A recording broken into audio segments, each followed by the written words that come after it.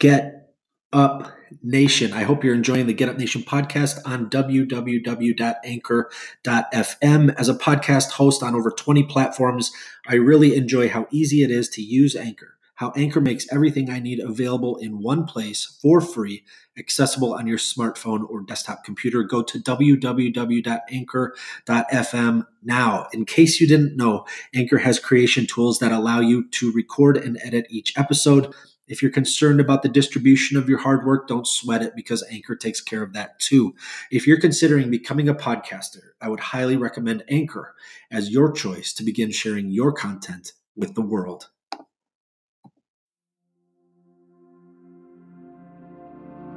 What up, Get Up Nation? My name is Ben Biddick, the host of the Get Up Nation podcast and co-author of Get Up, The Art of Perseverance, with former Chicago Cub, Miami Marlin, and CEO of Lurong Living, Adam Greenberg. Today, I have the honor and privilege of speaking with Marysol Castro. Marysol's amazing career in broadcast journalism spans ABC News, The Early Show on CBS, Good Morning America, and ESPN. Marysol was named public address announcer at Citi Field, home of the New York Mets, on May 30th, 2018. She is the first female PA announcer in Mets history. The first game she announced was May 31st, 2018, against the Chicago Cubs. For the first time, Mets fans and baseball fans everywhere heard the sound of a woman's voice, bringing the brilliance and beauty of the game of baseball to them. Marysol, thank you for joining me on the Get Up Nation podcast. Thank you so much for having me, Ben. It's an honor and a privilege, and to hear that introduction, my gosh, you make me sound so important. Oh, you're doing amazing things. I'm looking forward to going through these questions and really inspiring my listeners here with your journey. You grew up playing stickball and stoopball on Baychester Avenue in New York City. How did these games... Ben, you really do your research, don't you? Yeah, and those are magical times for kids playing those sports. How did these games help create your love for the game of baseball? Just being outside, I think, as you mentioned, I grew up on Baychester Avenue in a row house. We didn't have air conditioning, so during those hot summer nights, and summer days, we just wanted to be outside. And my friends and I, we didn't have video games. Maybe one of us had an Atari, who knows, but we just made games up. We just loved the fresh air. It was a very busy street, and all of our older brothers were playing baseball on their bona fide high school baseball teams. And they said, well, you guys can play wiffle ball or stoopball or stickball. And I cannot tell you how my summers were further enriched, and even into the fall, by just being outside with my friends in the Bronx with a wiffle ball bat or a broomstick in one hand and a ball being lobbed at me. It was just being active, being aware that I was having fun, and I don't know if that's a byproduct of being a very cerebral child who has grown up into a cerebral adult, or just the beauty of being a child and all you care about is having fun. That's amazing. Do you remember your first home run? Oh, heck yeah. Heck yeah. I was in Mrs. Prince's third grade class. It was the summer between third and fourth grade. At that point, some of the girls had sort of waned off of playing stickball. They wanted to play with Barbies, and that was cool. I just didn't want to play with Barbies. I wanted to be outside. And so it was that summer, and we were playing wiffle ball. At that point, the Baychester Avenue got way too busy, so behind all the row houses was an alley with cars parked, and I will never forget my next-door neighbor threw one right down the middle. I couldn't resist it. I hit it, and we had cars. There was a Pontiac. There was a black Pontiac, and if you hit the black Pontiac, it was an automatic home run. Of course, I nailed the roof and jogged around the bases and just looked at all the other boys on the field, and they just looked at me with disdain. But yeah, that was my first home run. Oh, that's amazing. That's great. Now, you're passionate about sports, and you're passionate about communication. You've described how being the first female PA announcer for the Mets was a dream. Will you share with Get Up Nation your experience as you prepared to announce for your first Mets game? I did what I always do, which is I woke up at 6 o'clock in the morning. I made myself café con leche, made my 2 children breakfast, 2 children lunch, kissed them goodbye, said, Grandma will be here tonight because Mommy has to go to work. And they said, okay. I've spent, the past 12 years trying to impress my children. It's nothing I do impress them, which is actually, it's what keeps me grounded and keeps me very humble. I drove down to Citi Field, and I've been very blessed and very fortunate that media outlets and such as yourself and just other periodicals and stations have been interested in me and in what I'm doing and what the Mets organization is doing. And so I actually had a few interviews before getting behind the microphone. And it's interesting because it's very meta. You know, I'm the one who is used to asking the questions, and now I'm on the other side, and so that's very weird for me. But just having those conversations was incredible for me.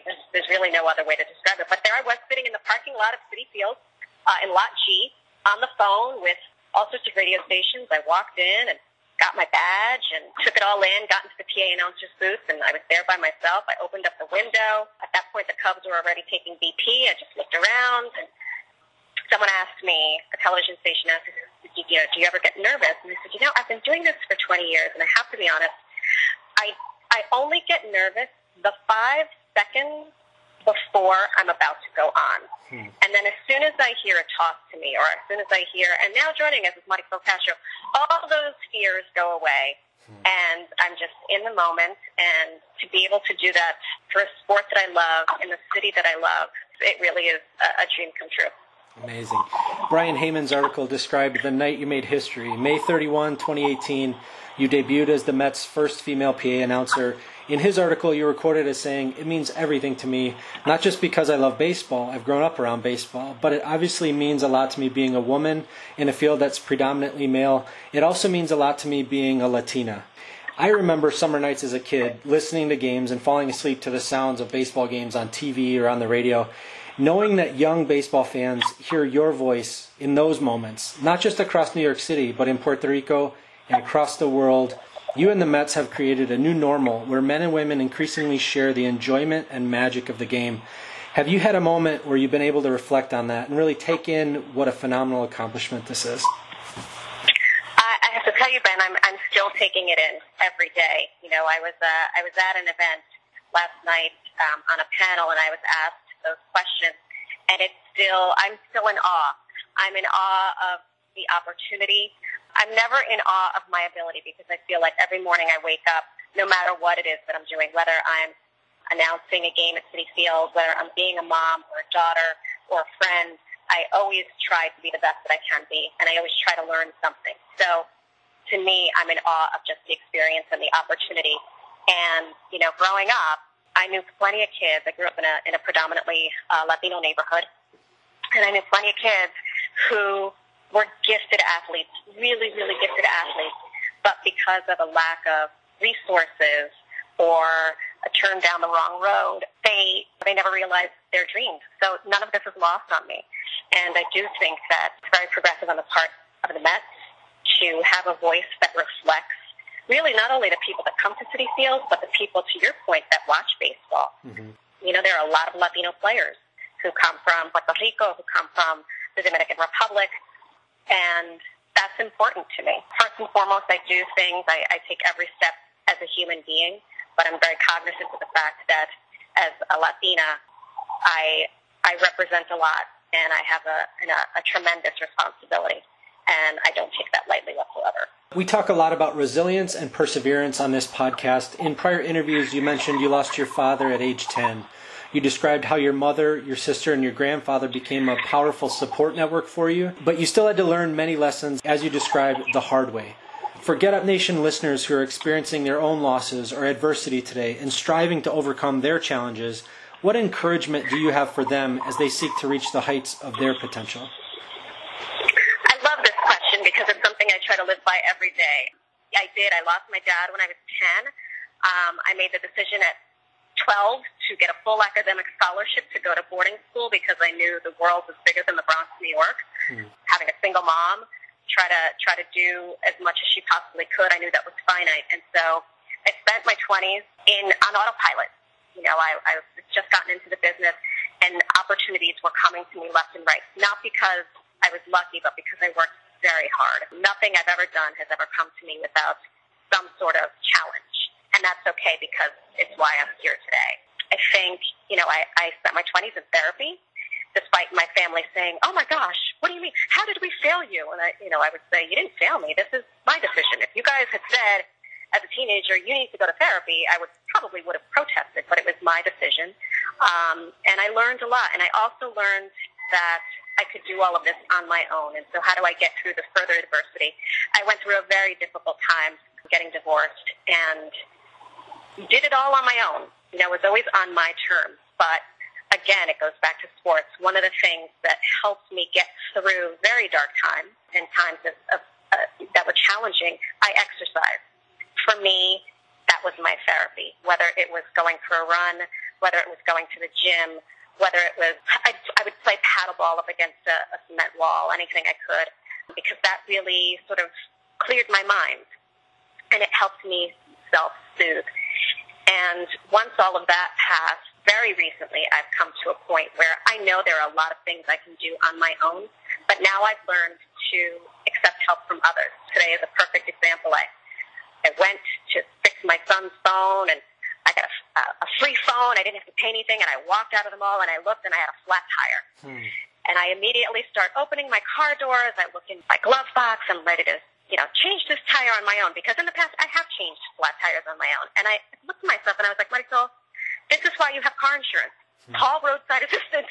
And that's exactly what I did. So, getting help writ small or writ large is something that I had to learn how to do, but it's part of the acceptance. And so I know that's a really long-winded answer to your very simple question, but overcoming adversity is no stranger to me. I work hard on who I am. I've learned to accept help from others. I meet people where they are. I choose to be kind to people, and I usually get kindness in return. And that's kind of how I live my life. I try to tread lightly on the earth, and so far so good. I think the tides have turned, and I look forward to every opportunity and every day. I really do. Amazing. I love your commitment to mental health and your willingness to share that today. And I think it's very important for people to really understand, people who are very successful go through so much adversity and overcome things and develop resilience. And it's not just an easy walk to achieve the things that you've achieved.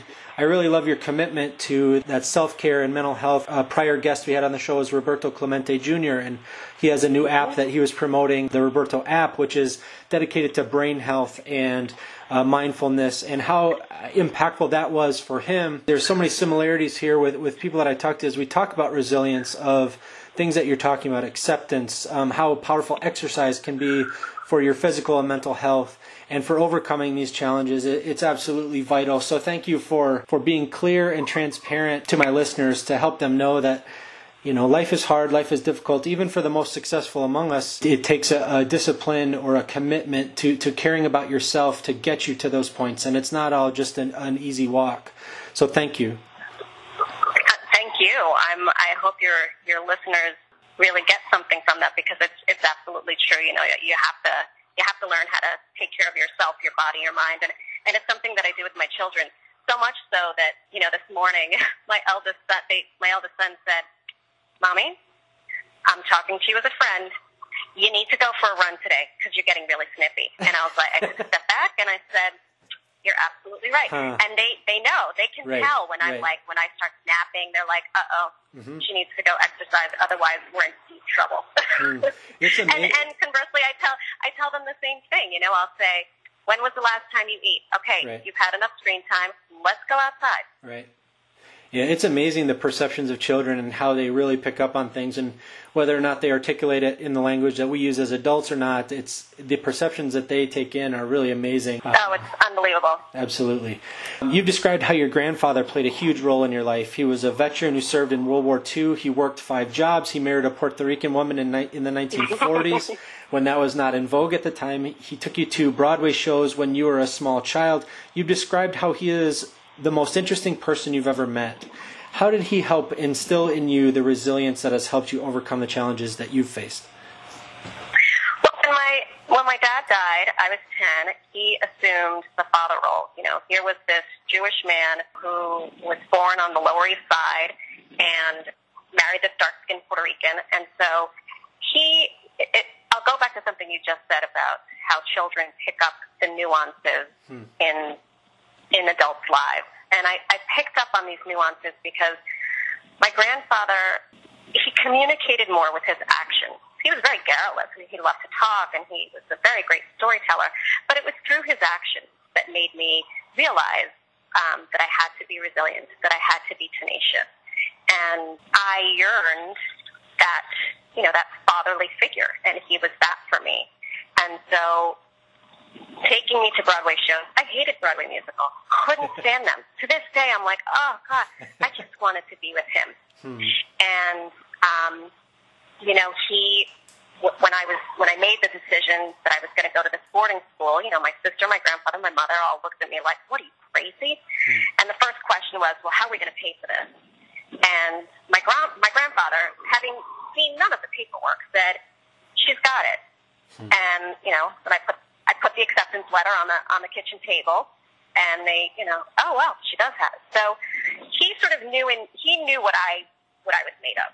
And I can tell you that only came from being in his presence, seeing how he struggled, seeing how, he was a Jewish man who was rejected by his first fiancée because he wasn't Jewish enough, yet was accepted by this Puerto Rican family for being exactly who he was. And so I think he saw that in me, and just being able to spend time with him. And believe me, there was tough love.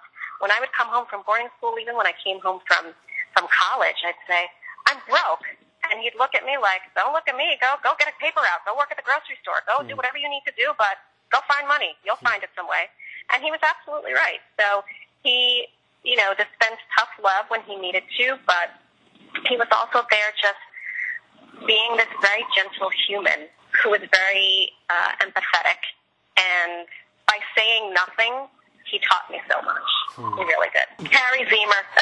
That was his name. Amazing. Get Up Nation, episode 6. I featured Patrick Filosa. He's a huge Mets fan. Due to neurofibromatosis, his left leg was amputated below the knee, and now he works with Robert Rodriguez of limbpossible.com to make a positive impact in the lives of young people with limb loss. ESPN magazine highlighted Patrick and his prosthetic leg, which has a Mets logo on it. I'm sure he would love it if you had a second to give him a quick shout-out and wish this Mets fan well. Would you mind doing that? I wouldn't mind at all. I love hearing about Mets fans, my new adopted team, and thank you so much for your dedication to the sport, to yourself, and I hope I get to see you at Citi Field sometime soon. Amazing. LGM, let's go Mets. Marysol, I always end the show with 6 quick questions to help my audience gain a greater understanding of the why within my phenomenal guests. Will you run through these 6 quick questions with me? I would love to. Who are you thankful for today? My son Liam, for reminding me to go take care of my mental health. And what are you thankful for today? I'm thankful for both my children, for being healthy, for being loving, and for pushing me to be a better human being. And how do you fuel the fire within you? Oh, that's a good one. I never settle. I absolutely never settle in any area of my life. Being a woman, I know that I immediately have to fight a little bit harder for anything I want professionally. Being a Latina means I need to work even harder than just being a woman. And so knowing that I'm doing something not just for me, but for any Latina who comes after me, or maybe even a contemporary Latina, that fuels me. Knowing that we've come far and we still have a long journey ahead of us. What was one thing adversity taught you to value? Patience. Time is a magical healer. It really, really is. I'm genuinely a patient person with other people. Adversity taught me how to be patient with myself. And what are you doing today you never thought you could? That's a good question. I could be very witty and say I never thought I wouldn't change my own tire. Because I've done that before. What am I doing today that I never thought I'd do before? I'm taking a moment to just take it all in. I think I sometimes move at the speed of light. I'd say 98% of the time I'm moving at the speed of light, and I'm learning to slow down and acknowledge these gifts that I've been afforded, and acknowledge that I've worked very hard in my life, and it's okay to take a moment and say, all right, girl, you still have a lot more to do and a lot more to accomplish, but take a few seconds and acknowledge that you're not doing so bad. And then my final question, what will you do tomorrow that you never thought you could? I will wake up and do it all over again, except I'll be better at it. Amazing. Marysol, thank you so much for taking time to share your journey with Get Up Nation. How can people learn more about you? Oh my gosh, Ben, thank you so much. You have a great voice, by the way, if no one has ever said that to you. Thank you very much. Great voice. Thank you. Well, now that I'm doing the PA announcing, I'm hyper aware of people's voices. Oh, okay. And you have a good one. If I ever have to call out sick, maybe you make your way over to Flushing. You got it. I am on every manner of social media. On Instagram, I'm Marysol Castro TV. On Twitter, I'm Marysol Castro. I'm on Facebook. And those are where you can find me. You can also find me in City Field. If you're local, it's on SNY, on 710 Radio. And then, the 10,000 other projects that I'm doing. So, on all my social media, you can see all the other areas I dabble in. Excellent. Oh, this was such a pleasure. Thank you so much. I really appreciate it, Ben. The game of baseball. It has room for us all. From Marysol jogging the bases after her first home run on Baychester Avenue in the Bronx, to her voice crossing countless channels to share in Puerto Rico and the Dominican and the whole world a description of the brilliance and beauty of the game of baseball played by the New York Mets at Citi Field. Her voice doesn't just share a game, it shares what's possible. What would summer nights be without the games of catch between fathers and sons, and fathers and daughters, and mothers and sons, and mothers and daughters? 100,000 lessons are taught in those moments, whether with words or without. Parents help their children rise to meet the opportunities of their time, while children remind their parents not to forget why we're here. First, we dream it, and then we do it. And it goes on and on and on. Get Up Nation, make sure you take the time to enjoy those brilliant present moments. Enjoy your journey, and truly live the life that you've been given.